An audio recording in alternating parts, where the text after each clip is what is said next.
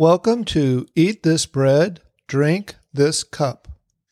The title of the meditation today is His Purpose. I read from Psalms 138, verses 7 through 8. All quotations are from the English Standard Version and are used with permission. Though I walk in the midst of trouble, you preserve my life. You stretch out your hand against the wrath of my enemies, and your right hand delivers me. The Lord will fulfill his purpose for me. Your steadfast love, O Lord, endures forever. Do not forsake the work of your hands. The author of Psalms 138, Give Thanks to the Lord, was King David. He was certainly no stranger to adversity. His foes came at him from all directions, including from within his own family. Despite these trials, his faith was unshakable. He believed God would preserve his life. He believed God's right hand would deliver him from the wrath of his enemies. He believed the Lord would fulfill his purpose for him. As he concludes the psalm, he addresses the Lord using his covenant-keeping name and gives us the source of his confidence, the enduring, steadfast love of the Lord. While David looked forward to things yet accomplished, we today look back and see his hope fulfilled. We know our life is preserved. We know our enemies have been defeated.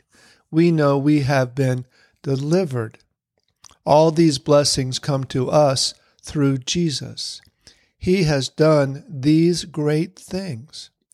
As God had a purpose for David, he has a purpose for each of us. What remains now is for God to see his purpose for each of us fulfilled.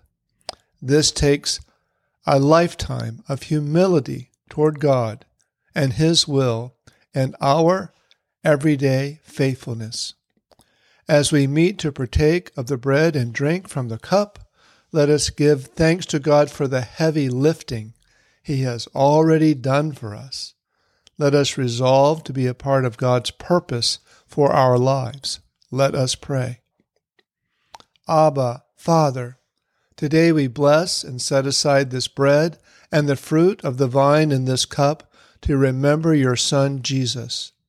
We know that the bread represents his body that was nailed to the cross, and the fruit of the vine represents his blood that he shed for us. As we pour out the wine from the cup, we are reminded of how Jesus poured out his own blood that our sins might be forgiven. Thank you, Abba, Father, for preserving our lives and defeating our enemies, including the greatest enemy of all, death. We know these blessings come to us through the sacrifice of your Son Jesus on the cross. We know, Abba, Father, that you have saved us and now have a purpose for us, a role to fill in your kingdom. Like you sent your Son Jesus, you send us to do your will. Give us strength each day to be like him. In the name of Jesus I pray. Amen. Today, Jesus invites you to partake of the Lord's Supper. I read from Matthew 26, verses 26 through 28. And as they were eating, Jesus took bread, blessed, and broke it, and gave it to the disciples and said, Take, eat, this is my body. Let us partake of the bread. Then he took the cup and gave thanks and gave it to them, saying, Drink from it, all of you, for this is my blood of the new covenant, which is shed for many for the remission of sins. Let us partake of the cup. And the assembly of believers said, Amen. Until next time, from Numbers chapter 6, verses 24 through 26, The Lord bless you and keep you. The Lord make his face to shine upon you and be gracious to you. The Lord lift up his countenance upon you and give you peace.